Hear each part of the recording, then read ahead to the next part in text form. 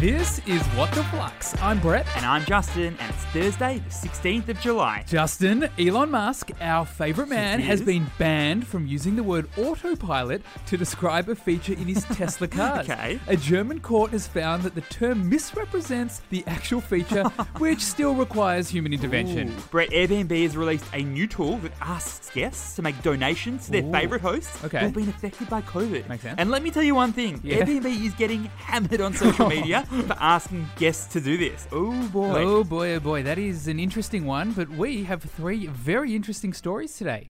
For our first story, Let's do it. Afterpay has established partnerships with Apple Pay and Google Pay that will allow Afterpay payments to be made through smartphones. Sounds pretty good for Afterpay. So know. what's the story here? Well, this is all part of Afterpay's ploy to dominate the US. Go on. The new deals with Apple and Google are key to Afterpay's launch into in-store payments. Interesting. And what about in Oz? Aussie customers will be able to use their phones to make tap-and-go payments. Afterpay is keen to grow Yep. its in-store sales. But why is that? Because it reckons it will help them gain a better understanding of their customers. And obviously give them better data to pass on to their retail partners. Data is the new oil. So what does Apple and Google get out of this? It gives them access to a bit of revenue from each buy now, pay later transaction. And who doesn't want to get involved in this industry these days? So what's the key learning here? One of the reasons why Afterpay has been so successful is how incredibly simple it is. It has always prided itself on being simple with its payment terms. AKA 4 fortnightly repayments. And it's a really simple sign-up process. And these simple processes have given it an advantage over some of its competitors. And now, by partnering with Apple Pay and Google Pay, it's reducing the payment process friction even more. Meaning that it'll be even easier for Afterpay to get sales on its app. And that's because using Afterpay in-store will now involve waving a phone at a payment terminal. Instead of taking a photo of a barcode. For our second story, fast-growing oat milk brand Oatly has raised a whopping $285 million. Very big indeed. So what's going on here, Justin? Some background, my friend. Oatly likes to think of itself as a more environmentally friendly milk substitute than almond milk. Which actually breaks my heart because I'm such an almond milk person. And now the love affair between investors and plant-based alternatives to animal products continues even more. Yep, Oatly has received a big chunk of that $285 million from one of the world's most respected and high-profile investment companies,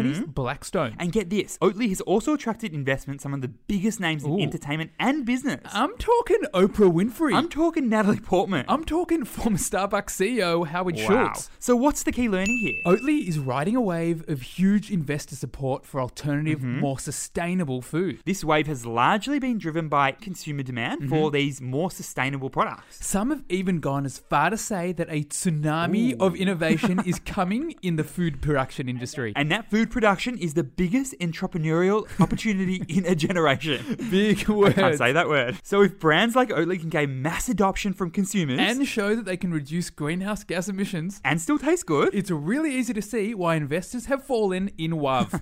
For our third and final story, the British government has banned Chinese technology giant Huawei from its 5G network. Very big move here from the UK, Justin. What's the story? Some background that you may not know, my man. Yes. Huawei, That's Huawei. that's right, is a Chinese-owned company that is the market leader in equipment for mobile phone networks. Huawei is so deeply connected to the UK market, it's been providing equipment for UK's 2G, their 4G, and their 5G networks, as well as broadband tech for many years. Some would say they are the OGs plus broadband. Very good. With this ban of Huawei, the UK is forcing telcos to replace all of Huawei's existing infrastructure. And all of this comes after a lot of pressure on the UK from the United States. And Donny T. And now the UK's telcos have been given until 2027 to remove existing Huawei equipment from all their networks. So what's the key learning here?